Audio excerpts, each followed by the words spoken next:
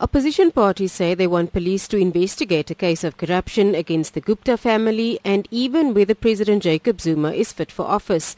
The DA spokesperson on finance, David Mayneer, says they believe there is a case of corruption to be investigated. By disclosing that the Deputy Minister was offered the position of Finance Minister, that the Deputy Minister was essentially offered gratification, and that amounts in our view to prima facie evidence that there was a corrupt act.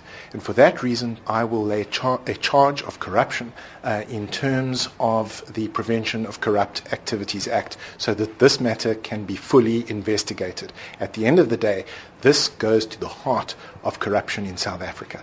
COPE leader Musiwa Lekota says his party will demand the arrest of President Jacob Zuma. This latest really tips the things over. As the Congress of the People, we are going to approach security services of our country. There must be arrests effected to save the nation.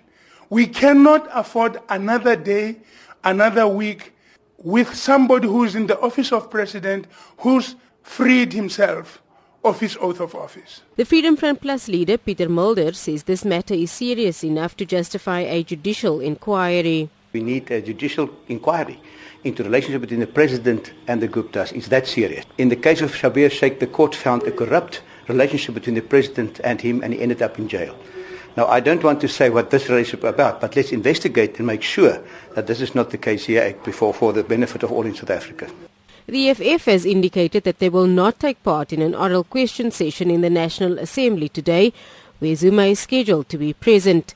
Its chief whip, Floyd Shivambu, says the admission by Jonas is not new to them. The Guptas are the ones who run the affairs of this country. Jacob Zuma is nothing but puppet of the Guptas. So we've already announced ourselves 6 days ago that they did offer that. So when he confirms, it's just confirming what the EFF has already said. The ANC spokesperson Zizi Kodwa says the party's National Executive Committee will discuss this matter this weekend. We'll expect the National Executive Committee that sits over this weekend in overall political discussion to reflect on these issues, because they erode the authority of the ANC, the authority of the president in determining and making these decisions, and therefore we need to restore that confidence to the people of South Africa.